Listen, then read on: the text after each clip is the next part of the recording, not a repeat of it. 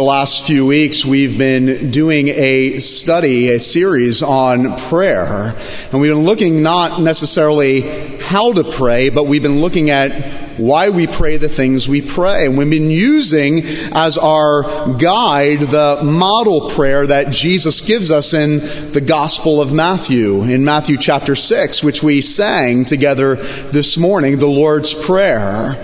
And we've been looking at different sections of the Lord's Prayer to find out biblically, why do we pray? Why has Jesus asked us to pray these things? We looked at the idea of praying for the kingdom of God to come, for God's will to be done, as we looked at the idea of prayer and hope. Last week we looked at the line in the Lord's Prayer that we would pray for our debts or our trespasses to be forgiven, as we looked at prayer and forgiveness. And this week I want us to look at the line, lead us not into temptation, but deliver us from evil. What exactly is Jesus asking us to pray for? And to do that, I want us to look at Psalm 73. And it's in Psalm 73, as you're turning there, we'll look at verses 1 through 3 and then verses 13 through 26. This was not a psalm written by King David, as so many of the psalms are, but was actually written by a worship leader, a ministry leader in the temple of God. A worship leader or a ministry leader that sole job and purpose was to lead others in the worship of God. But even someone who had been dedicated his whole life to leading the people of God in worship, even he was going through a time of great discouragement, of great despair. Even he was going through a battle in which he needed to be delivered from. Let's look together at Psalm 73, beginning in verse 1. Truly God is good to Israel, to those who are pure in heart. But for me, my feet had almost stumbled. My steps had nearly slipped. For I was envious of the arrogant when I saw the prosperity of the wicked. Verse 13. All in vain I have kept my heart clean. I have washed my hands in innocence.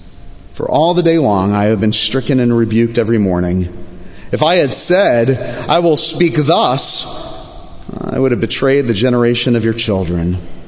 But when I thought to understand this, it seemed to me a wearisome task, until I went into the sanctuary of God, and then I discerned their end. Truly, you set them in slippery places. You made them fall to ruin. How they are destroyed in a moment, swept away utterly by terrors. Like a dream when one awakes. O Lord, when you rouse yourself, you despise them as phantoms. When my soul was embittered, when I was pricked in heart, I was brutish and ignorant. I was like a beast towards you. Nevertheless, I am continually with you. You hold my right hand. You guide me with your counsel, and afterward you will receive me to glory. Whom have I in the heaven but you? And there is nothing on earth that I desire beside you.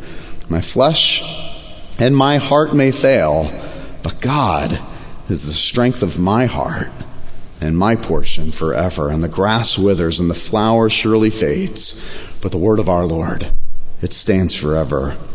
Amen. Have you ever needed to be rescued? Have you ever needed to be delivered from something? Have you ever found yourself in life, you might even find yourself right now in the midst of a battle, and you don't know how to be rescued, how to be saved, how to get out? Well, when Jesus asked the disciples to pray this prayer to lead us not into temptation, but to deliver us from evil, what Jesus is describing is a epic battle. He's describing a internal battle, that is the temptation that lies within, but he's also describing an external battle, the evil that is outside of us. And it is the temptation inside of us, it is the evil outside of us that we find ourselves often in a battle. And Jesus says, pray this way. Pray that when your heart is tempted internally and when the evil forces out surround you and are tempting you to despair and seeking to deliver you, to pray the prayer, lead me not into this temptation, but deliver me from evil. What exactly is Jesus wanting us to be delivered from in this battle? And what can we learn from the psalmist here in Psalm 73? The first thing that we see in Psalm 73, we clearly could hear in the way that he wrote this psalm that he is conflicted, uses language about being in turmoil. He talks about his feet nearly slipping. He talks about being like a beast towards God, that his heart is being pricked. Well, the first thing that we need to see here in Psalm 73 in the battles of life, that the greatest battle, the first point I want to bring to your attention this morning, is that the biggest battle that you and I face is always internal.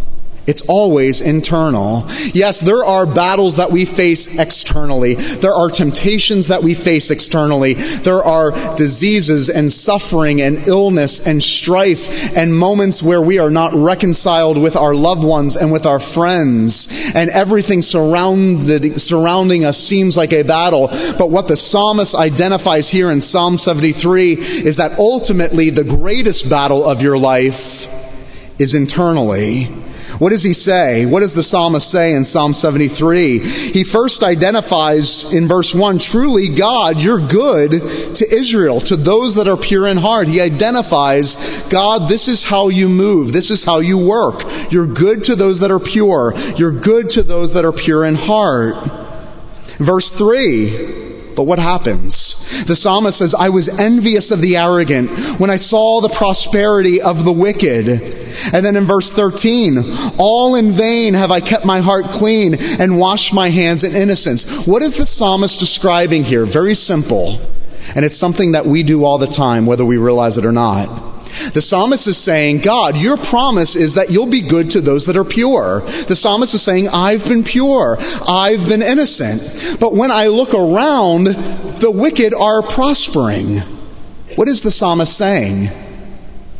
I keep doing the right thing, saying the right thing. I'm obedient to you, and my life is sinking. When I look at those around me, though, and their lives are a ruin, they are living for themselves, they are wicked, and you continue to prosper them.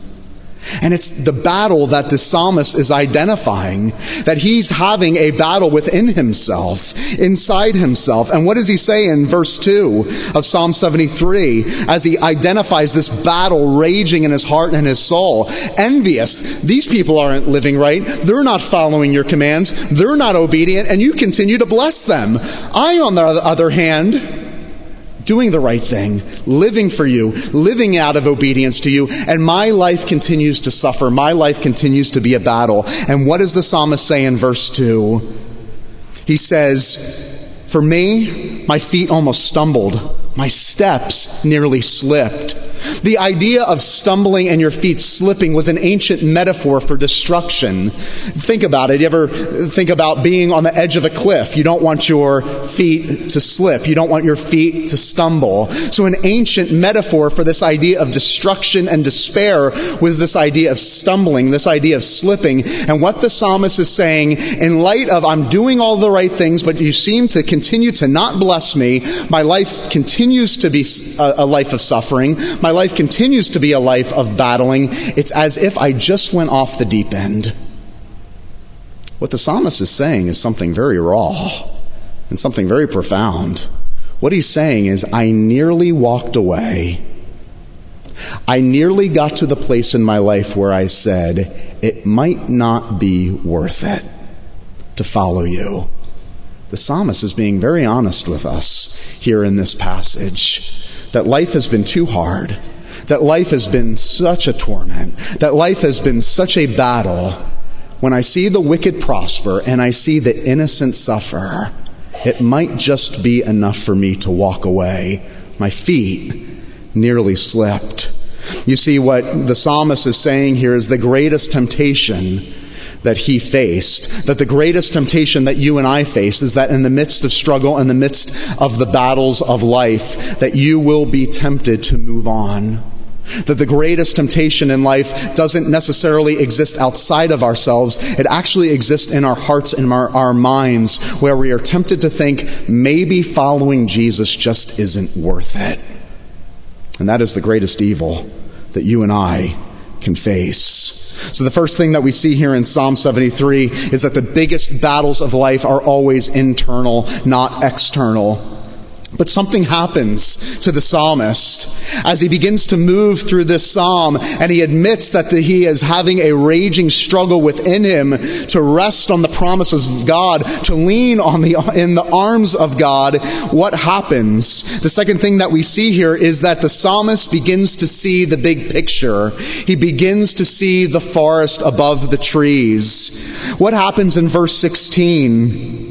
He says this, "But when I thought how to understand this, it seemed like a wearisome task." Do you ever feel that way sometimes? When I begin to think about why God would allow this to happen in my life, it seems too overwhelming. Why would God allow this to happen to me? Why would God allow this suffering? Why would God allow this brokenness? Why would God allow this battle? And the psalmist is opening up and he's saying, when I started to think about and to start to comprehend it, it seemed all too overwhelming. But something happened until, verse 17, look at your Bibles. Verse 17, until what? I went into the sanctuary of God, and then I discerned their end. Truly, in verse 18, you set them in slippery places. You've made them fall into ruin. It is not until he experiences the fellowship of God. You see, the psalmist, although he was tempted to walk away from God, he moves in closer and he walks into the sanctuary of God, and it is the fellowship with God that he begins to see the whole picture. He says their life might be blessed for a little while, but I now see and understand what will happen to the wicked. I now see the plans that you have for me. I now understand that a life lived for yourself, a life walking away from God and rejecting God, is actually no life at all, because they're the ones that will actually stumble. They're the ones that will actually find themselves in a place where their feet will slip, where their feet will stumble.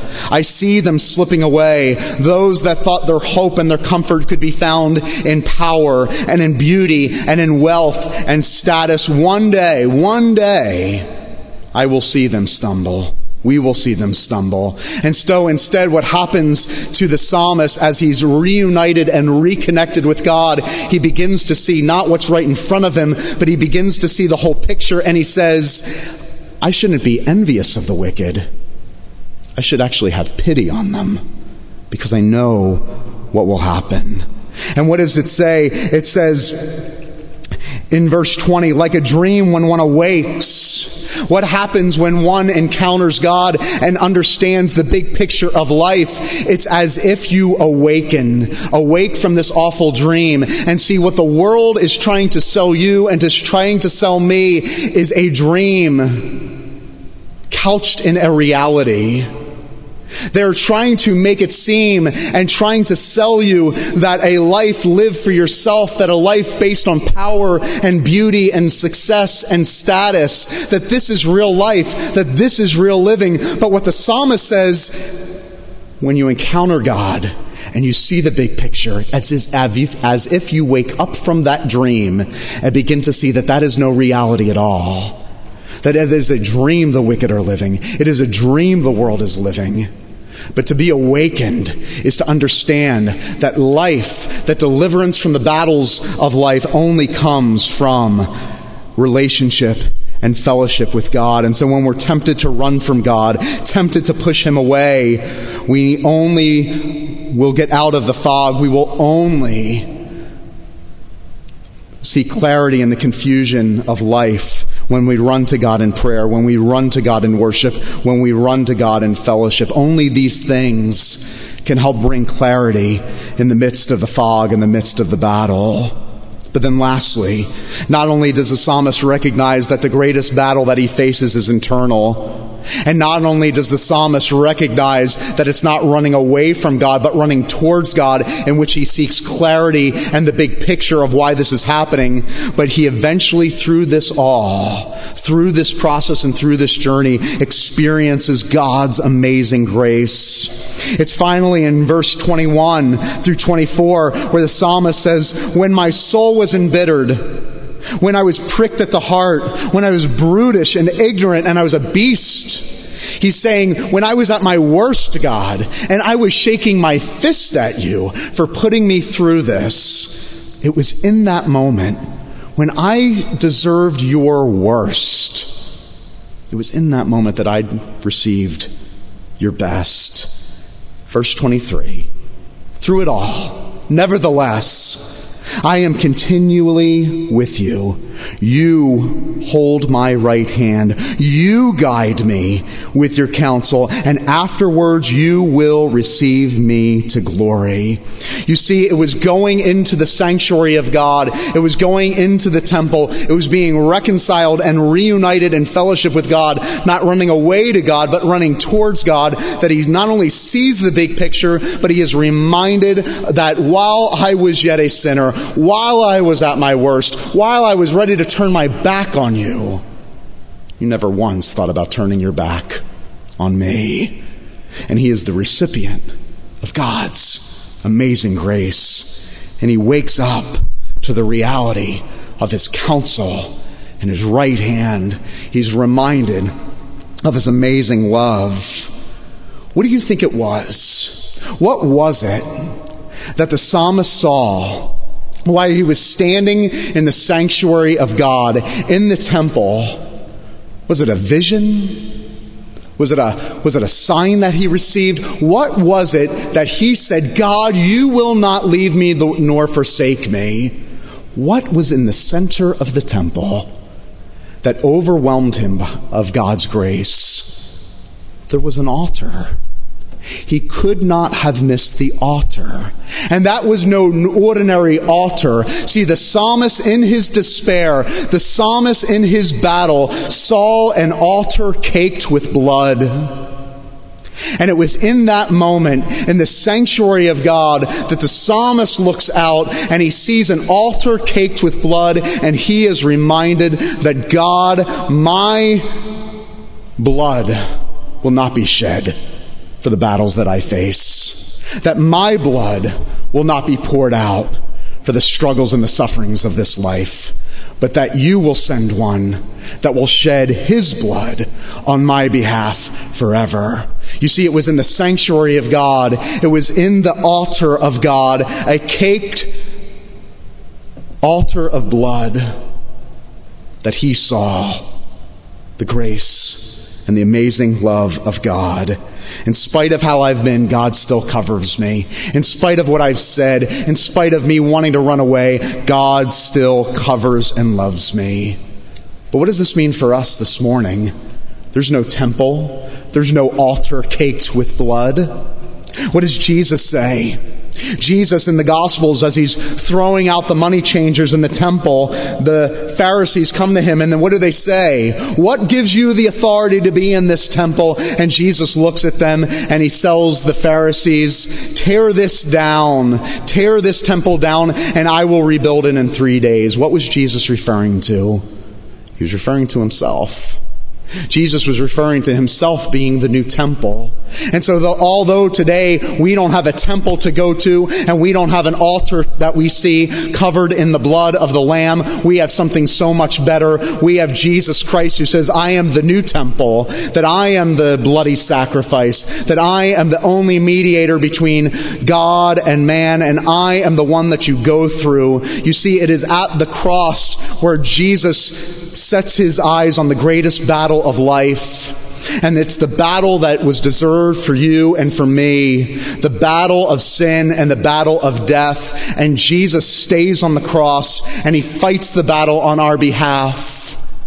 And so the good news for you this morning, for those that are found in Jesus Christ, is that you have a mediator, that you have a victorious warrior, that regardless of what battle you find yourself in life right now, regardless of how overwhelming that battle might seem, you have a man by the name of Jesus Christ that has been victorious over that battle. And so when you are tempted to despair, when you are tempted to say, I wonder if God cares, why, if God loves me and cares for me, why would he let me go through this battle? And I have one message for you this morning. When you're tempted to wonder, does God care? Look to the cross. Because it is at the cross where God shouts to you, do I care? I sent my son to lay down his life so that you might live. It is the epitome of care. It is the epitome of concern. Do I care that you're suffering in the battles of life? Absolutely. Jesus wasn't delivered from that cross and from his greatest battle so that you would be. Jesus was forsaken so that you would never be forsaken by God. In the battle, look to the cross. Who fights for you? Who fights for me? Who fights for us? Jesus. Jesus fights for us in the battles of life. Let me close with this. There was a young man by the name of Tony. Tony was a Christian, and he had battled his entire life with addiction, in and out of recovery homes, in and out of recovery and addiction rehab. And Tony bounced around from counselor to counselor. And eventually the counselors would grow so frustrated with Tony, they would refuse to meet with him anymore. The counselors would come up with a plan. They would come up with a prescription for his life and for his rehabilitation, and he would ignore it. He would walk away from it. So the counselor said, well, I'm going to walk away from you. But finally, he was meeting with one counselor. This was maybe 10 or 11 or 12 counselor on the list that Tony began meeting with. And Tony once again broke the plan and didn't stick to the script. And Tony, with his face in his hands, says to the counselor, you must be so frustrated with me. And the counselor looks at him and he says, you're right. I am frustrated with you. But I will never leave you. I will never leave you. And with that, Tony fell to his knees and began to weep uncontrollably. Tony says, that was the day. That was the beginning of my new life. A year later, after a year of being sober and a year of being clean, the counselor asked Tony, what was it? After years of struggle, after years of being embattled, what was it that turned your life around? And Tony looked at the counselor and said, you're the first person that said you would not leave me. You're the first person that said you would stay. Brothers and sisters in Christ, the good news for you this morning is that in Jesus Christ, you not only have a Savior that stayed, you have a Savior that laid down his life so that you might live forever. Do you know that Jesus? Do you know this one this morning? That regardless of what you're facing in your life right now, regardless of what you might be facing one day, we don't have a hope so. We don't have a subjective reality. We have an objective truth that 2,000 years ago at Calvary, the ultimate battle was fought and won for you. And the good news this morning is all those that are found in Jesus Christ share in that victory. Have you been delivered from death to life? Have you been rescued? The Bible says something about being saved and rescued. In fact, the Apostle Paul says that if you confess with your mouth that Jesus is Lord, and if you today believe it in your heart that God raised him from the dead, you will be saved. You will be rescued. Do you have that hope this morning that you can say, the battles might come, but my feet won't slip? God's love is the only love that you will never lose through the battles of life, that allow us to pray this prayer with confidence. Lead me not into temptation, but deliver me from evil.